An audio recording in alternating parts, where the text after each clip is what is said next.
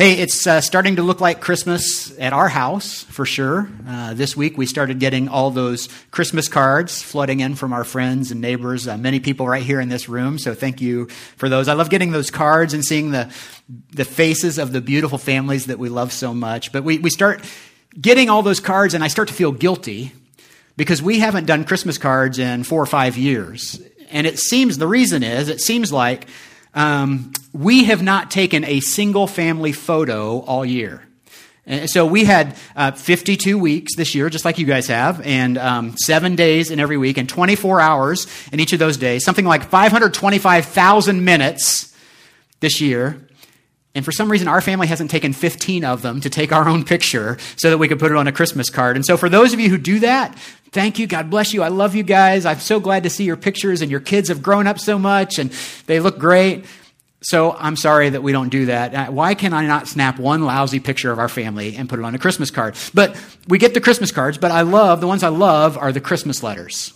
You know the ones I'm talking about, the humble brag letters? You know, the ones where you're bragging on your child and what they do. You know, Johnny is first in his class at med school again this semester, and Jenny just won The Bachelor, right? And we just got back from 3 weeks on the French Riviera, and we're all nice and tan, and they've got their smiling face in the picture. And I just want to go hide under a blanket and eat a half a gallon of mint chocolate chip ice cream, quite frankly, because we haven't done amen. That's a great place for an amen right there. But the letters I love the most, these are the ones I love the most, are the ones that make fun of themselves.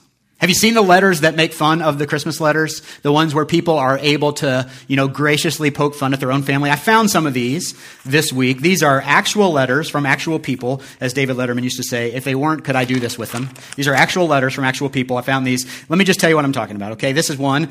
Nancy got an A- last semester, which really brought down her grade average. College students, you can relate to that, I'm sure. It seems that since she's been in Europe, 3 or 4 kings and a couple of prime ministers have been falling in love with her, and she's a little bit distracted. Everyone has distractions, but you can't let your schoolwork go to pot. She's found a new hobby, by the way, doing crossword puzzles in ancient Greek. It sure brings back memories. I used to love doing them at her age. This one says, we're really feeling badly for Matt. As you know, in September, he began college at Northridge, majoring in journalism. Well, anyhow, he won the Pulitzer and then was disqualified because you have to have 2 semesters of college. You think they would have checked that before they made the announcement. This one is from the Rutledge family. Mrs. Rutledge is a stay-at-home mom and apparently likes to poke fun of her shopping experiences. So this one says, February, many trips to Safeway, Walmart, and occasionally Albertsons, although if you remember from last year, I don't care for the shopping carts at Albertsons very much, so I don't shop there very often. An evening trip was taken across town to Christy's sister Karen's house to deliver a birthday present. Most of our shopping was done at Walmart this month. Their prices are quite low and affordable for us to purchase the foods that we like to eat. Highlights from this month include a trip to the Chehalis Walmart with Christy's friend Michelle. The southern Walmarts really have a better selection and a more casual clientele. She says, it's refreshing to see people who are that comfortable in their own skin and spandex. This one's my favorite. This is from the Allisons. Keeping It Real, it says, Keeping It Real. He's talking about his wife. He says, she's a funny woman. A few months ago in the kitchen, I pulled her close, looked her right in the eyes, and said tenderly, have I ever told you that the older you get, the prettier you become? Oh, guys, there's a way to earn points right there. Stacy said, have I ever told you that the older you get, the less you can see? She's a fun and funny woman. I recently told Stacy that I never want to depend on machines or fluids to keep me alive. That's when she took away my computer and my coffee maker. To be fair, I think that most Christmas letters aren't really bragging as much as they're wanting people to believe that we're happy. You know what I mean? It seems like everyone sounds so happy in their Christmas letters, right? Even if it's been a rough year, they'll say something like, hey, I know times have been hard, but at least we have each other. At least we still have our health. And for some reason, at Christmas time, most of us feel the need to put on a happy face, don't we? And Christmas is a happy time for a lot of people, but for others, it can be the hardest time of year.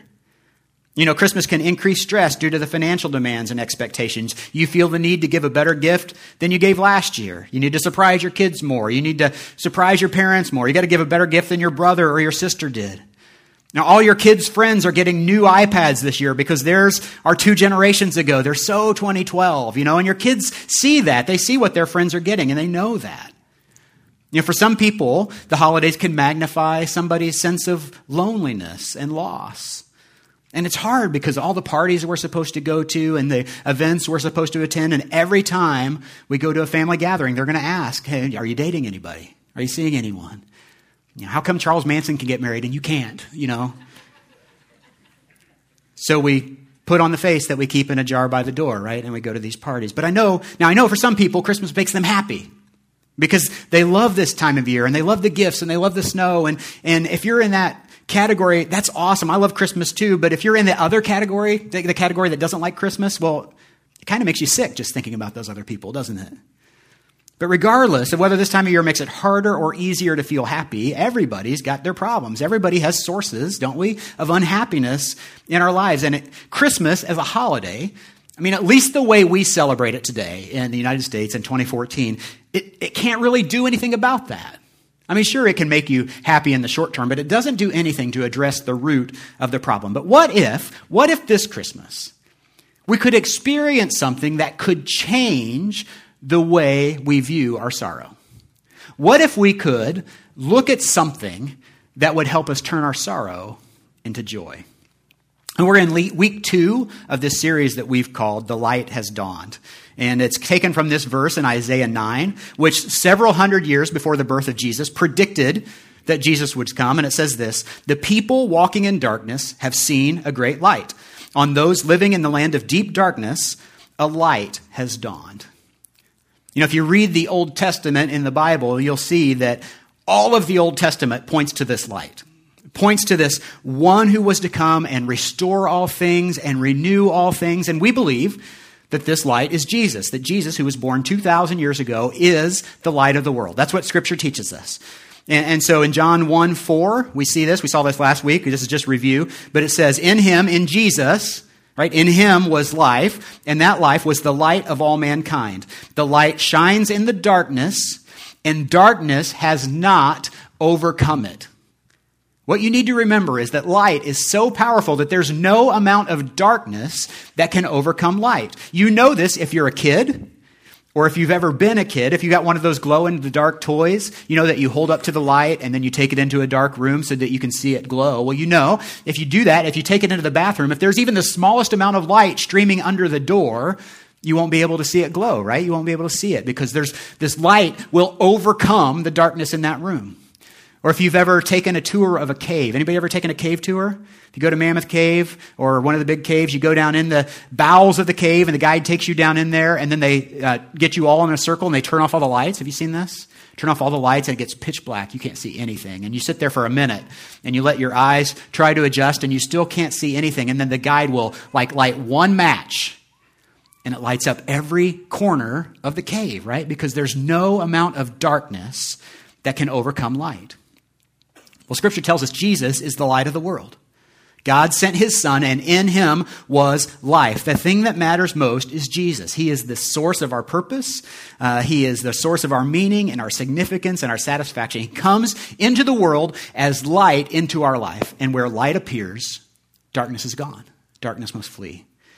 And so last week, if you were here, Kevin talked about the darkness of anxiety and how there can be so much anxiety caused around the holidays because we have so many events to attend and so many gifts to buy and there's financial stress and we just get a little bit nervous about the whole thing, and how anxiety is like a dark cloud that hovers over our lives for some of us at Christmas, and that Jesus can change that because he comes as light. He can drive out that darkness. When we put our trust and our faith in him, the darkness of anxiety can't remain. It's replaced by his light. Well, today I want to talk about the sorrow and sadness that for some of us, let's face it, it can be present all year round. But for some reason, it can be magnified at Christmas. And what I want to do today is see how the light of Jesus, if we allow it, how the light of Jesus can transform this sadness into joy for us. And I want to take a look at a story from Scripture that'll help us illuminate that. And so if you have your Bibles, open them to Luke chapter 1. If you have a smartphone or a tablet or something that you read your Bible on, go ahead and get that out. If you don't have a Bible with you, you can pick up one of these. There should be one on the floor somewhere around you. If you don't own a Bible, if you don't have one at home, take that one home with you. That's our gift to you today. We want you to be able to read along with us. Luke chapter 1. We're going to read today a portion of the story of Mary. Mary was the mother of Jesus. In fact, even if you've not been around church, if you know nothing about Scripture, you know two things about Mary. One, she was the mother of Jesus. And two, she had a little lamb. Two is not from Scripture. So we're going to look at number one instead. But let's set the scene before we read a bit of this story. Luke 1, verse 26, it says, in the 6th month of Elizabeth's pregnancy, if you weren't here last week, we talked about this last week, Elizabeth is a cousin of Mary. She is advanced in age, did not think she could get pregnant, and an angel appeared to Elizabeth and said, you are going to have a son, and you will name him John. He became John the Baptist, or John the Baptizer, as we know. And so that was what we talked about last week. But in the 6th month of Elizabeth's pregnancy, so she's pregnant, God sent the angel Gabriel to Nazareth. Nazareth is a town in Galilee, to a virgin pledged to be married to a man named Joseph, a descendant of David. The virgin's name was Mary. So Nazareth is a small town, 1st century Israel, and it is a dark time in Israel when this story takes place. It had been generations since Israel was a nation of its own. You know, so many times when we read the Old Testament, it talks about the nation of Israel. Well, at this time, a lot of Israel is scattered. What's left, the remnant of Israel, is basically an enclave in the Roman Empire. And so it's being ruled by Rome. King Herod the Great ruled over the Jewish people. There's only one problem with that. Herod the Great, he wasn't great. Dude was a psycho. He had some of his family killed to consolidate power.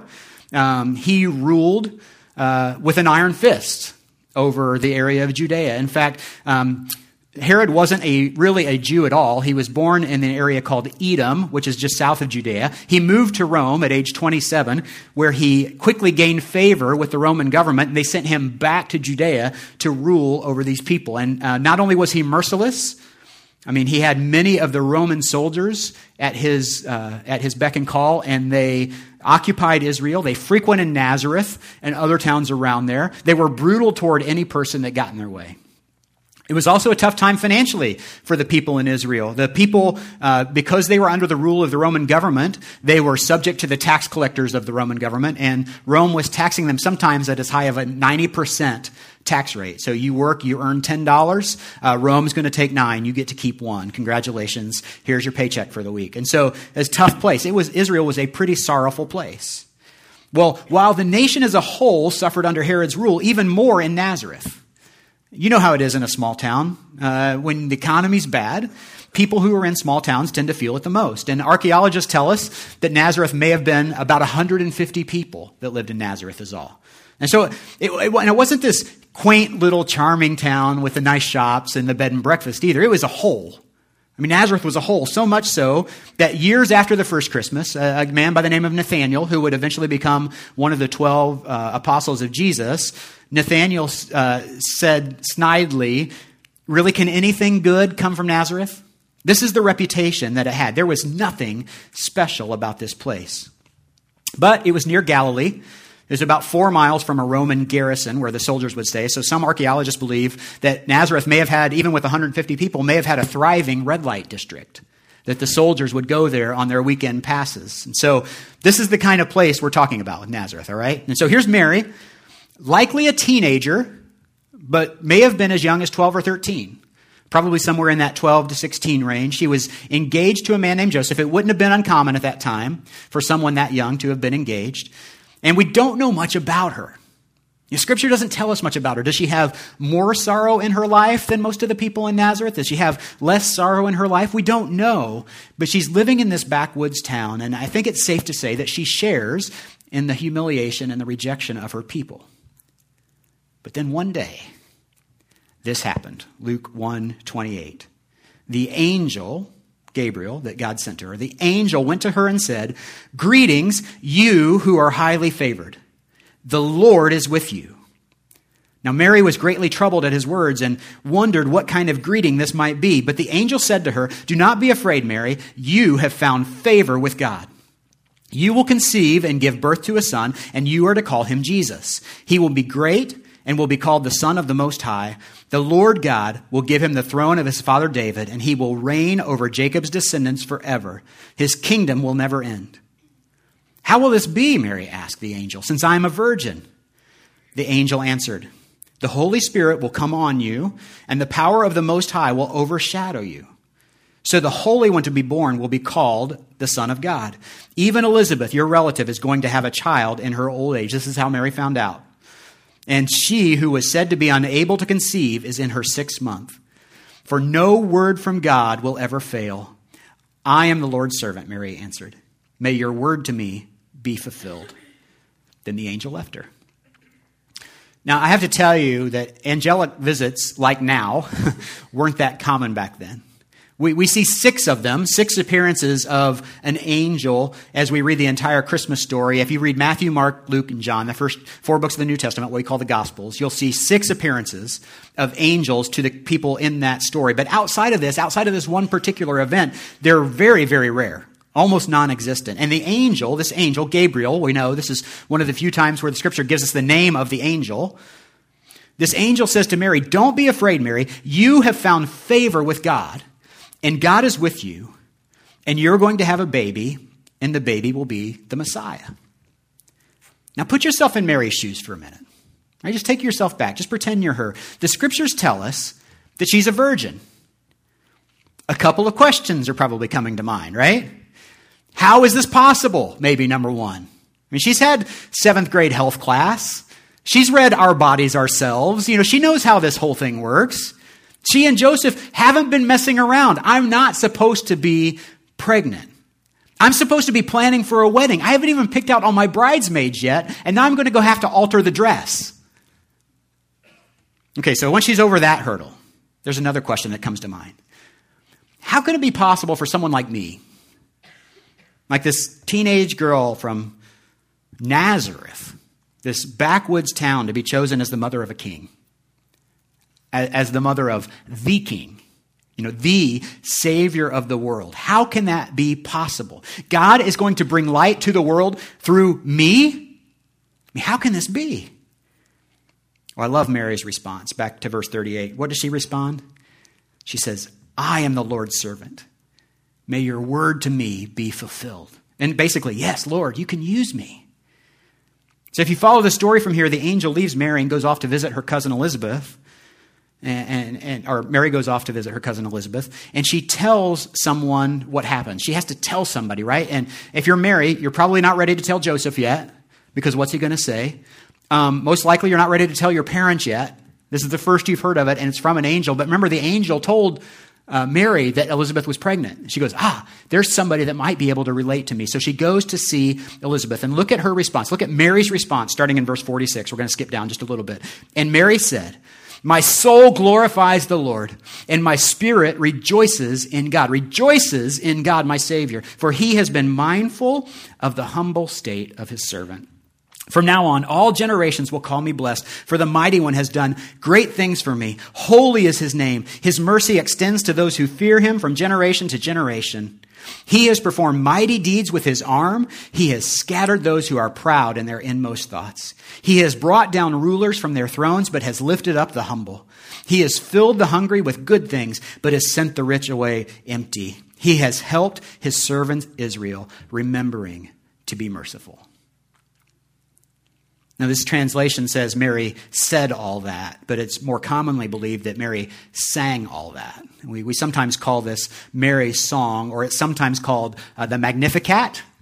Now, you may have heard of that word, Magnificat, and think, is that some kind of feline superhero, Magnificat, to the rescue? Or is that underdog's arch enemy? No. The Magnificat is a song. It's a song of joy that Mary sang. And what you see is at the middle of this sorrow and sadness, in the middle of a dark and sorrowful time in her nation and in her home, Mary goes from sorrow to joy. You get that? She responds with joy. Now, some of you might say, well, of course, it's good news. She's pregnant. She's going to have a baby. And I think it's okay to assume that there was some level of enthusiasm with Mary, knowing that she was going to be a mom.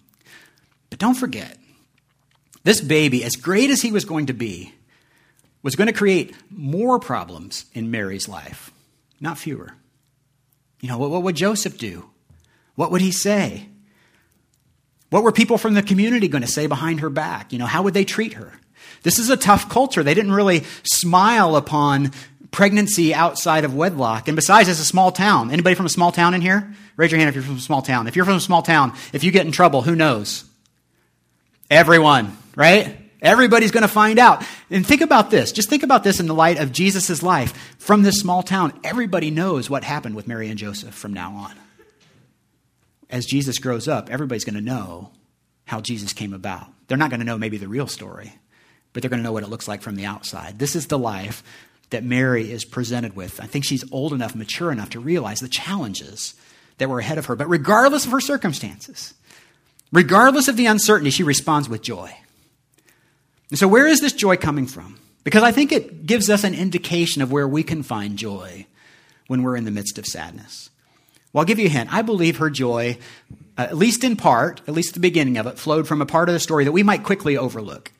It's Luke 1:28, when the angel says to her, "Greetings, you who are highly favored. The Lord is with you." And so if you grew up Catholic or you have ties to the Catholic tradition, you may believe that this is a greeting reserved especially for Mary. In fact, many in that tradition celebrate Mary as something more than a humble servant chosen by God. Remember, in her song, she says, "I am just a humble servant," right?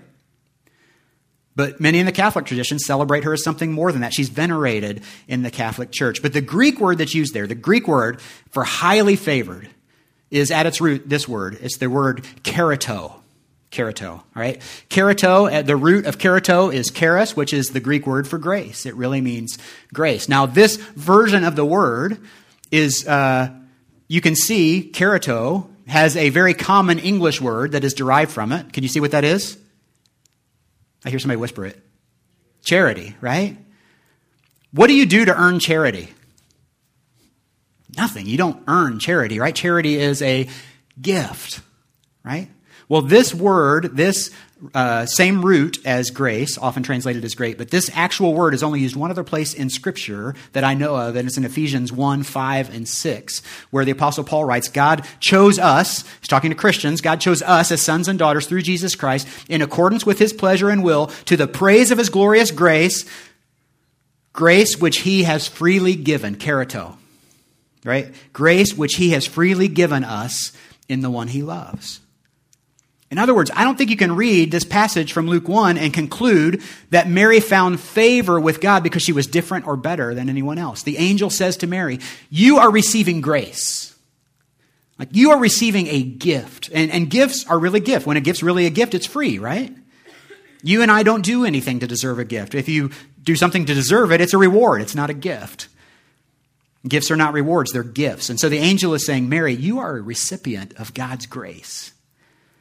The Lord is with you. See, I believe that greeting is the beginning, at least, the seed, okay, of where her joy comes from. And so what is joy? If we're going to talk about going from sorrow to joy, what is joy? Is it happiness? Well, if you're new to Christianity, you may not know that joy and happiness are two different things, and maybe this doesn't make sense to you. But even if you grew up in a church, you may have heard preaching or heard songs maybe that led you to believe that joy and happiness are the same thing. So for instance, you ever heard this song that goes, at the cross where I first saw the light and the burdens of my heart rolled away. It was there by faith I received my sight, and now I am what? Happy all the day. Really? Once you find Christ, you're always going to be happy? Because if that's true, I'm a complete failure. Well, no. It's easy to mix these up. The words joy and happiness are often interchanged, but they aren't really interchangeable. So here's the definition. These are in your notes if you want to follow along. Happiness is what we feel when something good happens. Happy things create happiness. When your child does well at school, you're happy. You get a kiss from your sweetheart, you're happy. When the Patriots lose on Sunday, you're happy, right? Good things happen, you get happy. You can say an amen there if you want. But joy is different. All followers of Christ should have joy. Joy is one of what Galatians 5 calls the fruit of the Spirit. You know, love, joy, peace, patience, kindness, etc. So what is joy? Well, joy is a deep sense of well-being regardless of our circumstances. So happiness comes out of our circumstances. Joy flows from our soul. It's a deep sense of well-being regardless of our circumstances. That's what the light of Jesus can do for us. The light comes into our lives. It changes our sorrow to joy. And Jesus won't change our sorrow to happiness, but we can still have joy in the midst of sorrow. See, even Jesus himself was a great example of this. The Bible tells us, Isaiah 53 says that Jesus was a man of many sorrows. But in both Luke 10 and John 15, it says that he was full of joy. A man of sorrows, full of joy. It's a very difficult time of year for some people. I know some of you are facing very difficult challenges in your lives. And Christmas seems to be the time for some reason where those challenges get magnified. And even up through New Year's, we kind of reflect on the difference between the life that we expected and the life that we've been given. And we can see the gap there. And Christmas is a time when we feel our losses the most. The loss of a marriage, the loss of a parent, the loss of a child, the loss of a hometown if you've recently changed jobs or schools. Then you add to that the challenges of winter, where it's cold, it's icy, it gets dark at 3:30, and even when it's daylight, it's never really sunny. Right? How can you not be sad in that? How can you not have some sorrow in that? I mean, how dark would winter be without the promise of Christmas? How bleak would it be? But no matter what we're going through, we can find joy in Jesus. We can find joy in what he thinks about us. We can find joy in his presence in us. We can find joy as we understand his desire to work through us. You know, what God did for Mary, he can do for you. Whoever you are, whatever troubles or sorrows you're going through, no matter what your struggle is right now, the joy Mary found can be revealed to you too. And so just look at the greeting that the angel gave to Mary. And I think what we can do is we can find three things in just the last couple minutes here. We can find three things in this greeting to Mary that should bring us joy, that can encourage us today. Number one is this: you are favored by God. You are highly favored by the creator of the universe. He is a creator on a grand scale. A scale that even now our scientists and astronomers are just beginning to wrap their arms around how big the universe is that God created. But he's also a personal God. You know, Psalm 139:14 says, "I praise you because I am fearfully and wonderfully made." Matthew 10:30 says, "Even the very hairs of your head are numbered." 2 Corinthians 5:21 tells of a God who loved you so much that he took his son. God made him who had no sin to be sin for us, so that in him might become the righteousness of God, that you were so worthwhile to God that he sent his own son to become sin and die for you. And 1 John 4:16 says it this way: "And so we know and rely on the love God has for us. God is love. Whoever lives in love lives in God and God in them." Well, if God thinks all that about me, how come I'm not happy? God's favor and presence are not meant to bring us happiness in the world. They're meant to bring us joy. Jesus said, in this world you will have trouble. You will have trouble. Trouble's not optional. All right? It's going to come. But joy is possible because joy comes from him. You'll find that joy in your life as you realize that you are favored by God. And that 2,000 years ago, he sent his son, in whom all things were created and without whom nothing was created that has been created, John 1 says, sent that son to this earth for you. He sent his son because he loves you. Do you believe that? Are you willing to choose to believe that? You are favored by God. Number two is this: God is with you. If you are in Christ, he is with you. He sent his presence to live inside of you so that you will never have to go through life alone. You don't have to go through your present circumstances alone. You don't have to go through financial struggles alone. You don't have to fight the cancer alone. You don't have to struggle in your marriage alone. You don't have to go through your loneliness alone. You don't have to go through Christmas alone. Isaiah 41:13 says, "For I am the Lord your God, who takes hold of your right hand and says to you, do not fear, I will help you." Where do you need God's help in your life? Why don't you tell him right now? Deuteronomy 23:14 says, "The Lord moves about in your camp to protect you and deliver your enemies to you." So many times when our circumstances get tough, we ask God to pull us out of them. But maybe instead of pulling us out of our circumstances, God wants to walk through them with us. So you're favored by God. God is with you. And number 3 is this. He has a plan for your life. God has a plan for your life. He wants to use you. He wants to use these circumstances you are facing. He wants to use your daily encounters. He wants to use your generosity. He wants to use your testimony and your response to people who are hurting. God sent light into the world in Jesus Christ. He wants to reflect that life through your life for his glory and for the sake of others. Will you let him turn your sorrow to joy? Here's the key. Here's where your joy can begin. Look at Mary's response to the angel in verse 38 again. She says, I am the Lord's servant. May your word to me be fulfilled. You know, Mary could be maybe the most unexpected person to be used. An unmarried teenage girl from a hick town in Galilee. She brings no credentials, no pedigree, no special skills that we know of. She lives on the fringe of a nation, on the fringe of an empire.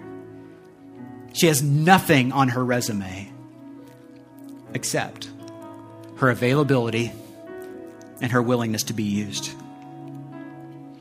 God brought light into Mary's life, but get this, he didn't do it for her glory, but for his glory. Not so people would worship Mary, but so that they would worship her son, Jesus. Not so that anyone would be drawn to her, but so that all could find their way back to him. And what you'll find, I think, in your life is that the greatest, purest, truest joy becomes not in boasting of your accomplishments, but in shining the light of Jesus, reflecting his light to others. You know, your greatest joy can come not in Jesus giving you everything you need, but when you realize that Jesus is everything you need. You're favored by him. He is with you. He has a plan for your life. Would you pray with me?